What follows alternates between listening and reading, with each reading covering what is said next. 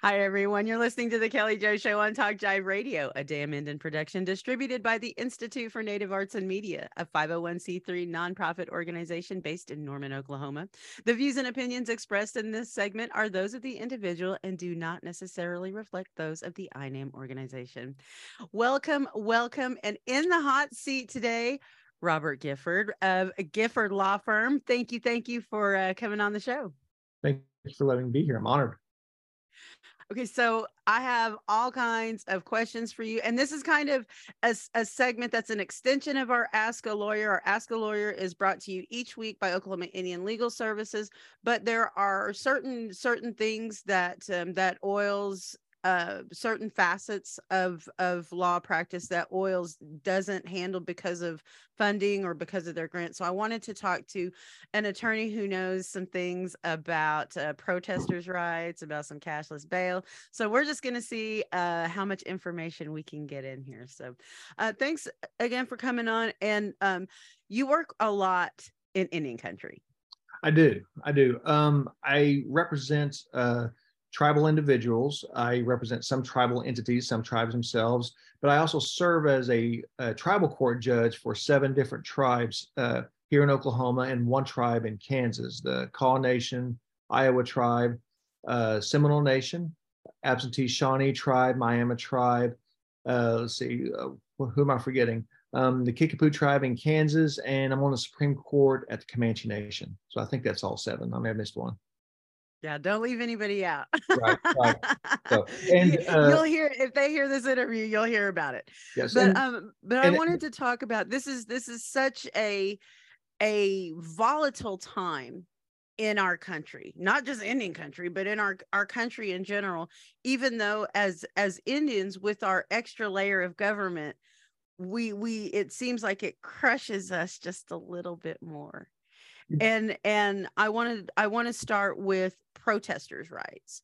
And if I'm out and I'm protesting, they always tell you to write your attorney's number on your arm because they're going to take everything from you. They're going to take your phone. They're going to take all that. They're going to handcuff you if they arrest you. But what if they don't have a reason to arrest me? What if I'm just there,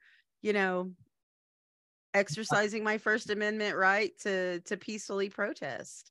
And that is something that is really hasn't really been an issue since the early 70s, where protesting was much more recognized and respected and treated as such. But, obviously in the last couple of years, both basically with some of the treatment of minorities, especially after the tragedy with George Floyd, people started to stand up and speak up. And it wasn't just George Floyd alone.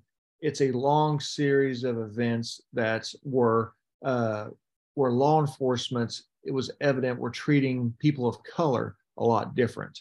So people started protesting, and the government's response was a lot harsher than what a lot of people were expecting.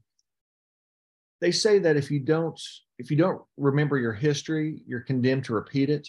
And what we saw during the Black Lives Matter, and it was not just Black lives, but really anybody of color, they were protesting, and we were seeing the same tactics that were used in the early 1960s. We saw we saw the use of force where in the 60s they were using fire hoses and dogs. Now they're using rubber bullets and smoke, canisters, tear gas. They're using a lot of different tools. And, of course, the tools that law enforcement also have with them, which include tasers and firearms themselves. So we all saw the videos that were happening all over the country as to how people were being treated during these protests.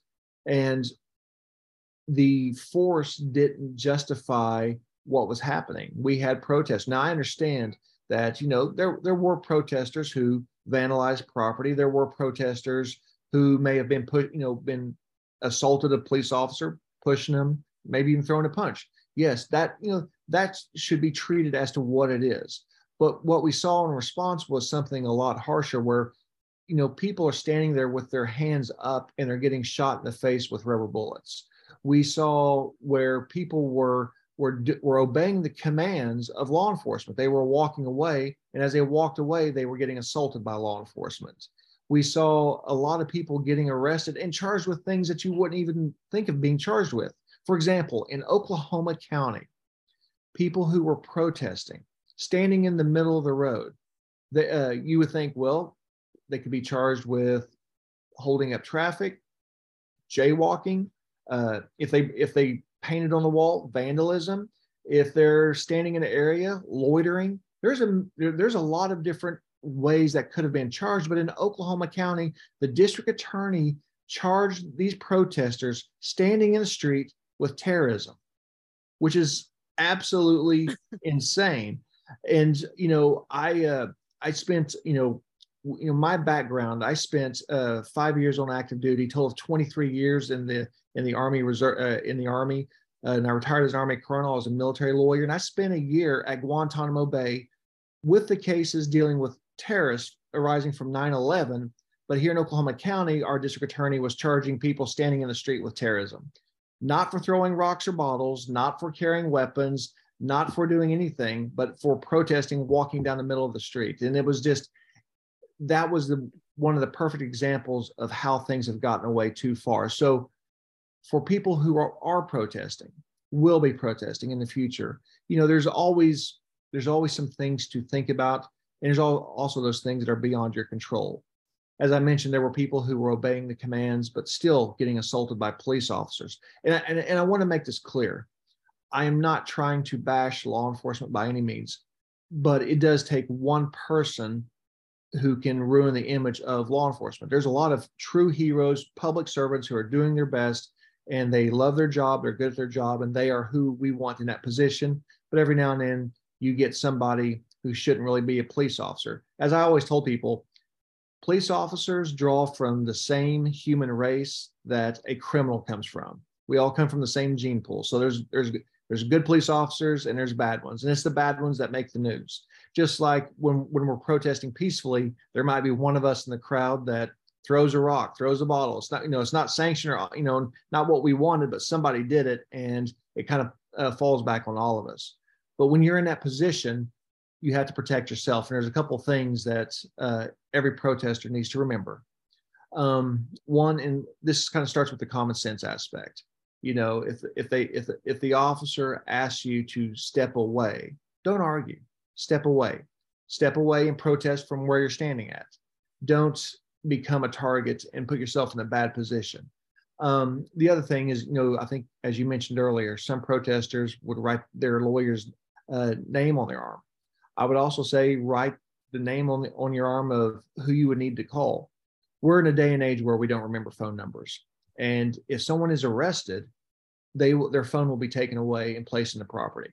So that's one thing that you have to keep in mind, is that if you don't remember phone numbers, then you need to write them down. Also, anything that's on you, if you get arrested, they will go through your pockets. They will go through your stuff. If you're using your car, they will go through your car. So be smart about what you have on you. Don't have a weapon. Don't have a knife. Don't have any illegal substances. And that's also a very key thing. Is what happens is that people show up at a protest to exercise their freedom of rights, but they end up getting charged with something completely outside of that.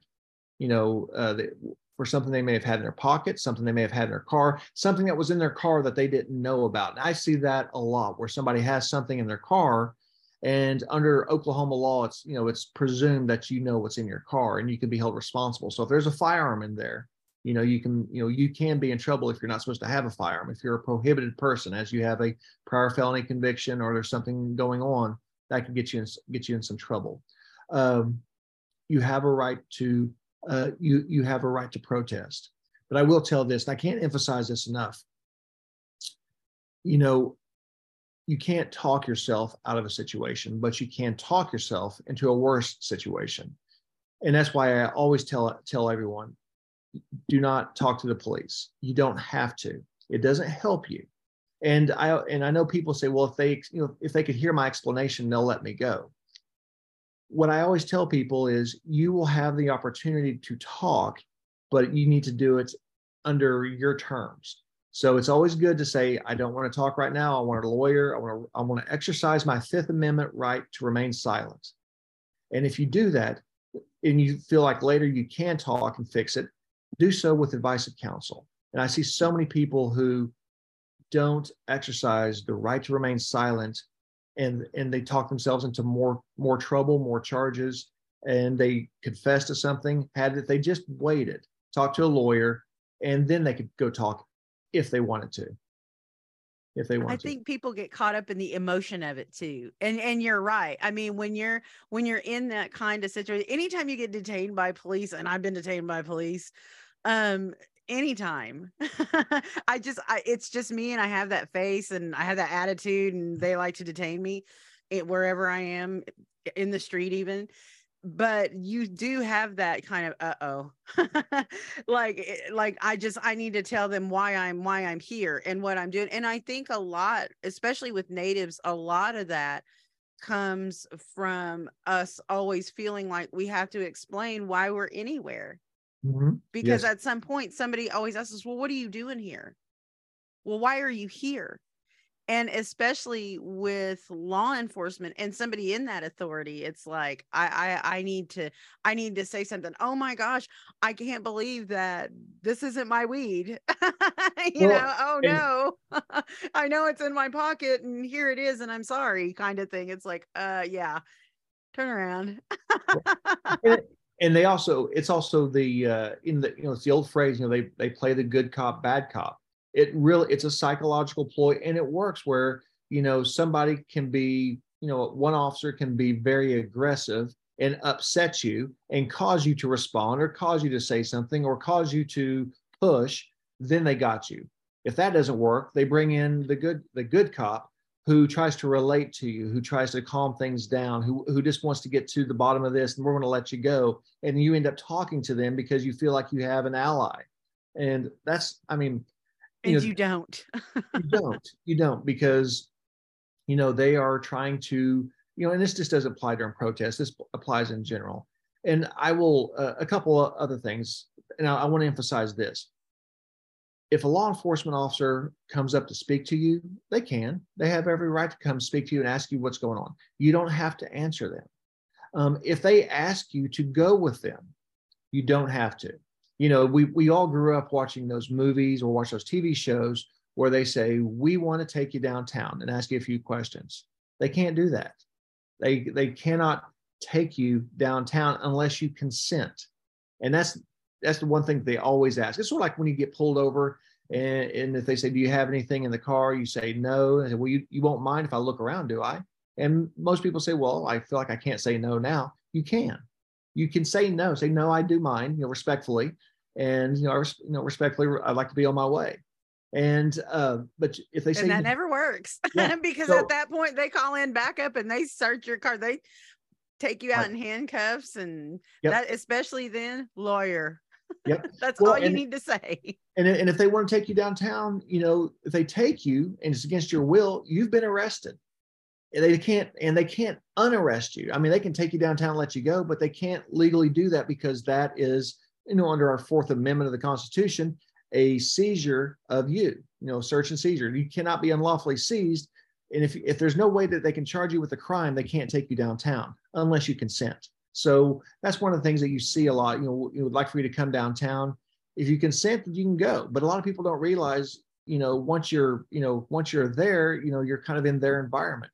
But a lot of the other thing that people don't realize is, if you do consent, do you want to talk? Sure. You have a right to stop at any time. Can I come in your house? You can ask them to leave. That's the other thing, is that, with folks that they ask, if a police officer wants to come in your house, what you don't realize is that once you let them in the house, they have, under the law, they have a right to do a check for safety and walk around your house just to make sure there's nothing like someone hiding in the bedroom with a firearm. So they have a right to do what they call a protective sweep.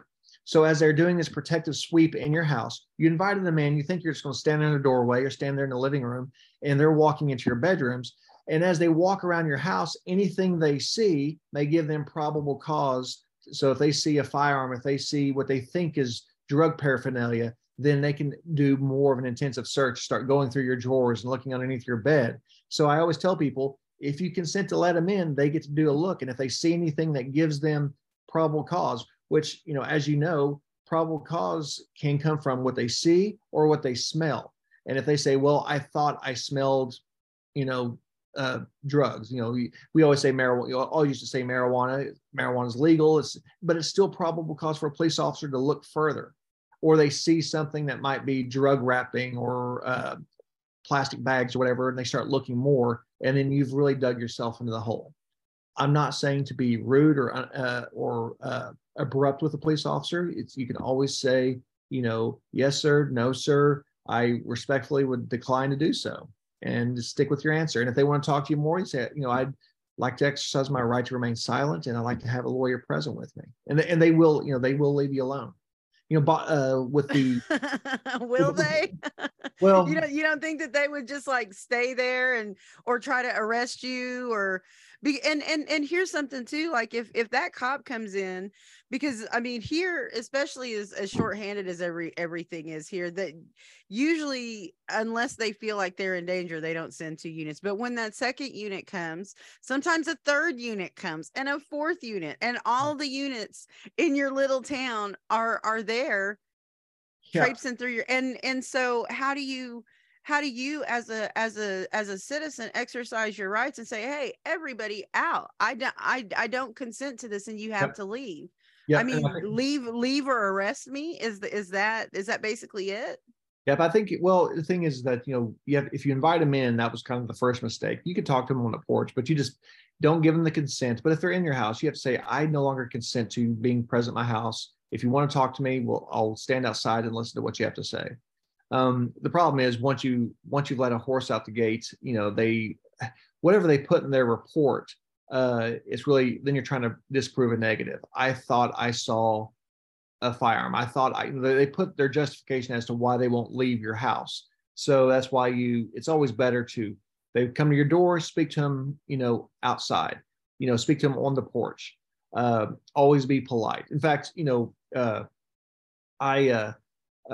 I get pulled over for speeding, I immediately, pull over, put my car in park, I turn it off, I roll down both windows, and I put both hands on the steering wheel. And I have discovered that when I do that, police officer, more than once, a police officer has commented to me that, they would ask, do you have a firearm in the car? I'm like, I don't. And they would say, okay. And the reason they're asking is because of how I've behaved.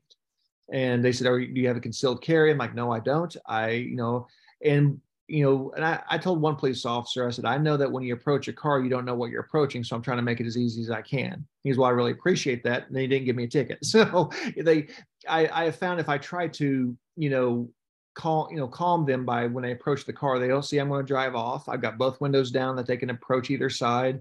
They see my hands, and I don't reach. And if I get pulled over, I don't reach for my glove box to get the insurance out. I wait till they're there, and I tell them, they say, can I see your license and insurance? And I said, well, my license is in my wallet. I need to reach for my pocket. May I do that? And and that's usually when I say, do you have a firearm? I'm like, no. And I said, my insurance is in my glove box. May I reach for it? And they say, yes. So I do that. And I've had several police officers thank me for doing that, because some people, they get pulled over, they're automatically reaching. And so the police officer, what he sees somebody moving around, and they know, well, they're either getting their insurance or they're hiding something or they're reaching for something. So it makes them a little bit nervous. But if you take away some of those fears, they see that you're being respectful to them, and you understand, what it's like for a police officer. When you pull someone over, it is a little nerve wracking, because if you're the police officer, because you don't know what you're walking into. And I'll never forget, when I was a prosecutor, I had a police officer who was a very good police officer, and I wanted the jury to like him and understand what his daily life was like. And I just had nothing to do with the case, but I asked him, when you pulled someone over, why do you turn your car out just a little bit? They kind of pull in and kind of angle their car out. And I always thought, just in case maybe they had to jump in their car and they can pop out right away. And he explained to the jury, he says, no, if someone comes out shooting, if I'm behind my door, it'll go through the door. But if I have my car angled, I have the engine block to try to stop the bullets.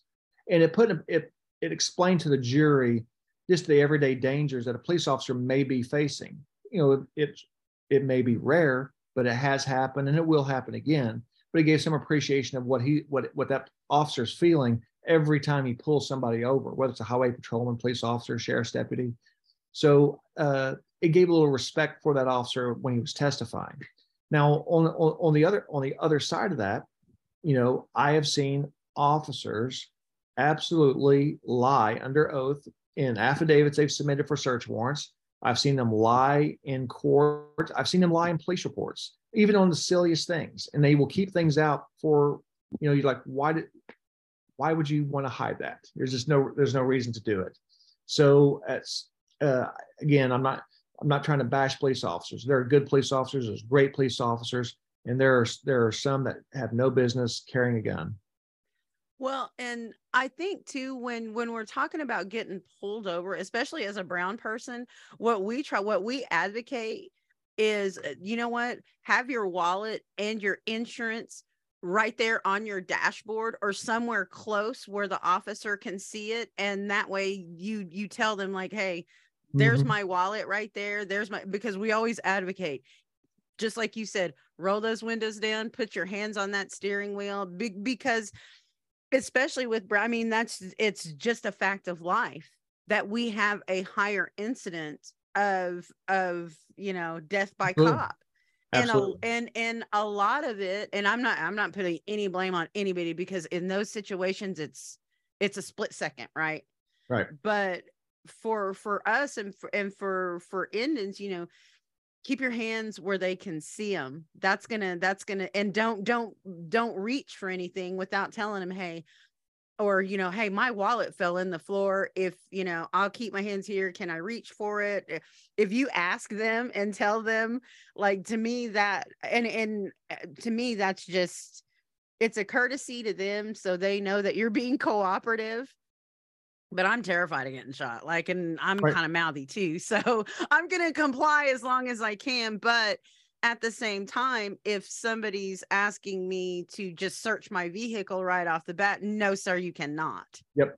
And I always tell people, decline. Even if they say, well, if you don't have anything to hide, you wouldn't say no. And I'm like, well, that's true in some aspects, but there's also the other aspect is you have the right to say no.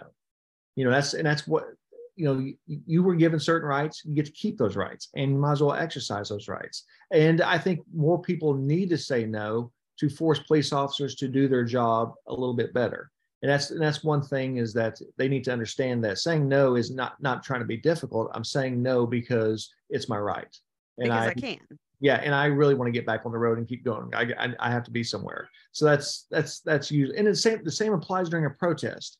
If police officers are approaching you, be careful of putting your hands inside your coat or in your pockets or behind you, because all of a sudden that throws up something. And that's where people sometimes get shot. I mean, we've had several individuals unarmed shot and killed, and police officers will say, I thought I saw him reaching for something.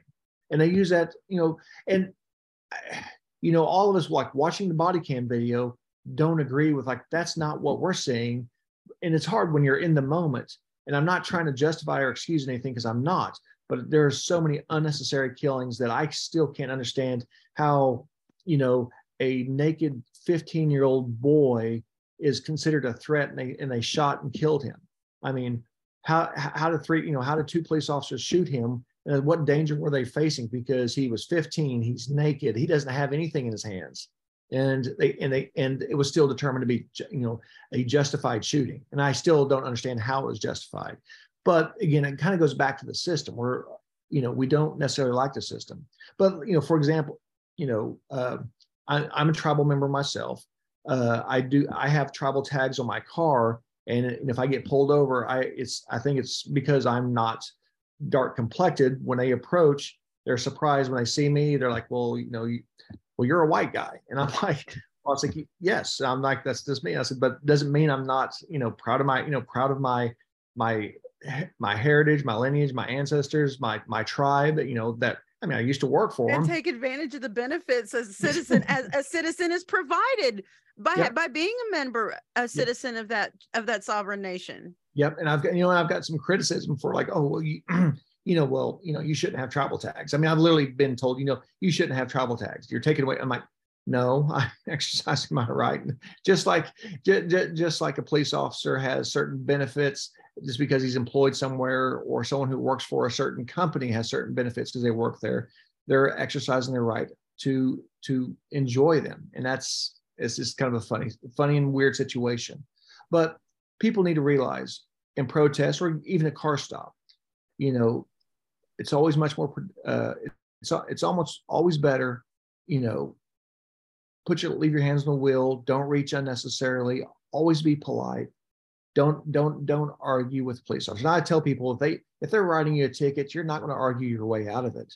If you want to contest it, take it to court. That's because go talk to the judge, go talk to an attorney, because you have a better chance there. You arguing with the police officer, you're just giving him motivation to write that ticket or write more tickets.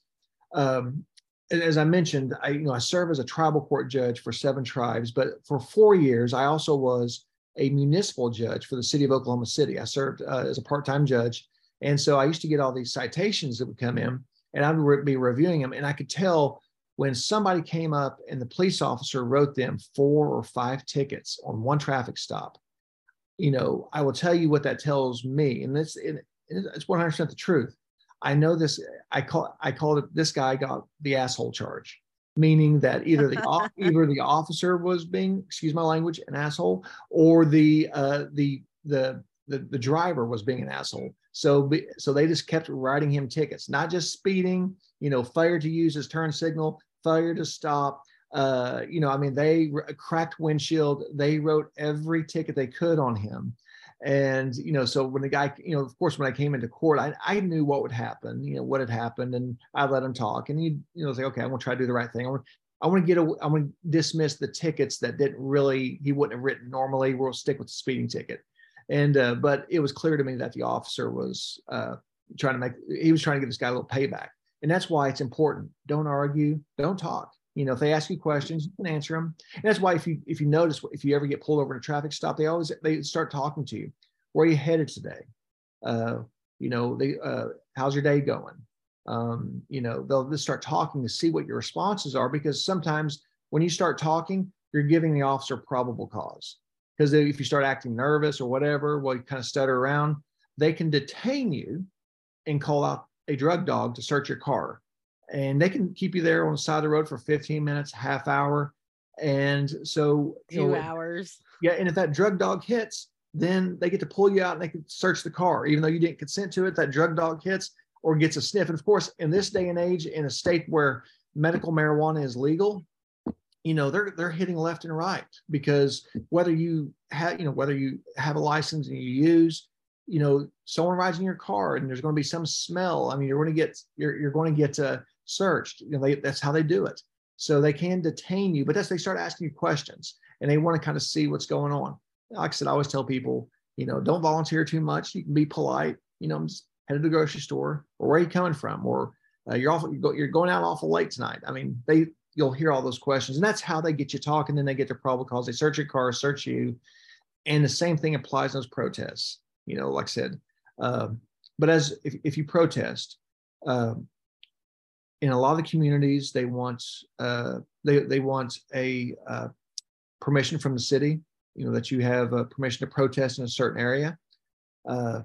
Public sidewalks are public sidewalks, but if you stay there for too long, they could be written a ticket for loitering. Follow the rules, do it right, and if you do it right, then you're setting the police up for making a mistake, that they're going to force you to do something that you had every right to do. I'm authorized to be here. We're authorized to protest. We are in our area. We are doing nothing wrong. And that's why if you play by the rules, you force somebody to make a mistake and not play by the rules, and then you're really winning.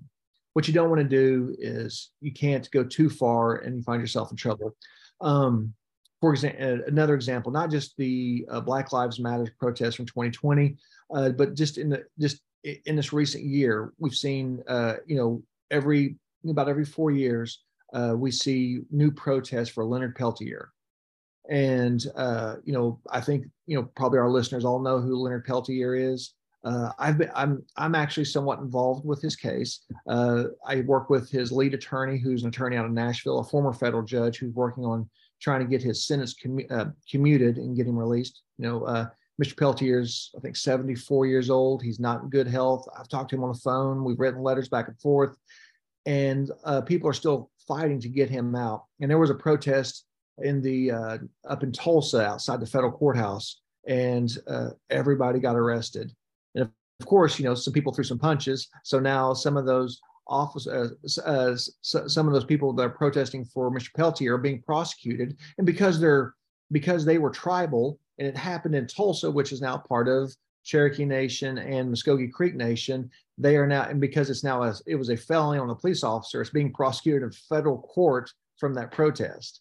So so some of my, I know several of them because they were friends, Facebook friends or whatever, and they're having to fight that battle from that protest. So be smart. It's okay. Be loud. Speak your voice, but you kind of have to know when to turn it on and turn it off. And that's for sure. Yeah, absolutely. Yes, some cops do not have a sense of humor, and failure to comply can mean all kinds of things. I'm here to tell you, failure to comply can it covers a multitude of charges. So just be careful out there and be smart. Thank you so much, Robert Gifford. If y'all want more information, or if you have any questions about the information that you heard today, you can email him at robert.gifford@giffordlawyer.com. So thank you so much. We'll talk to you again, hopefully, and more about Know Your Rights. So very interesting stuff indeed. Thank you so much. You've been listening to the Kelly Jo Show on Talk Jive Radio, a production of the Institute for Native Arts and Media and a Damn Infant production. The views and opinions expressed in this show are those of the individual and do not necessarily reflect those of the INEM organization. For more information or to donate, email nativeartsandmediainstitute@gmail.com. You can always catch past episodes of all shows wherever you get your podcasts. Thank you so much for your support.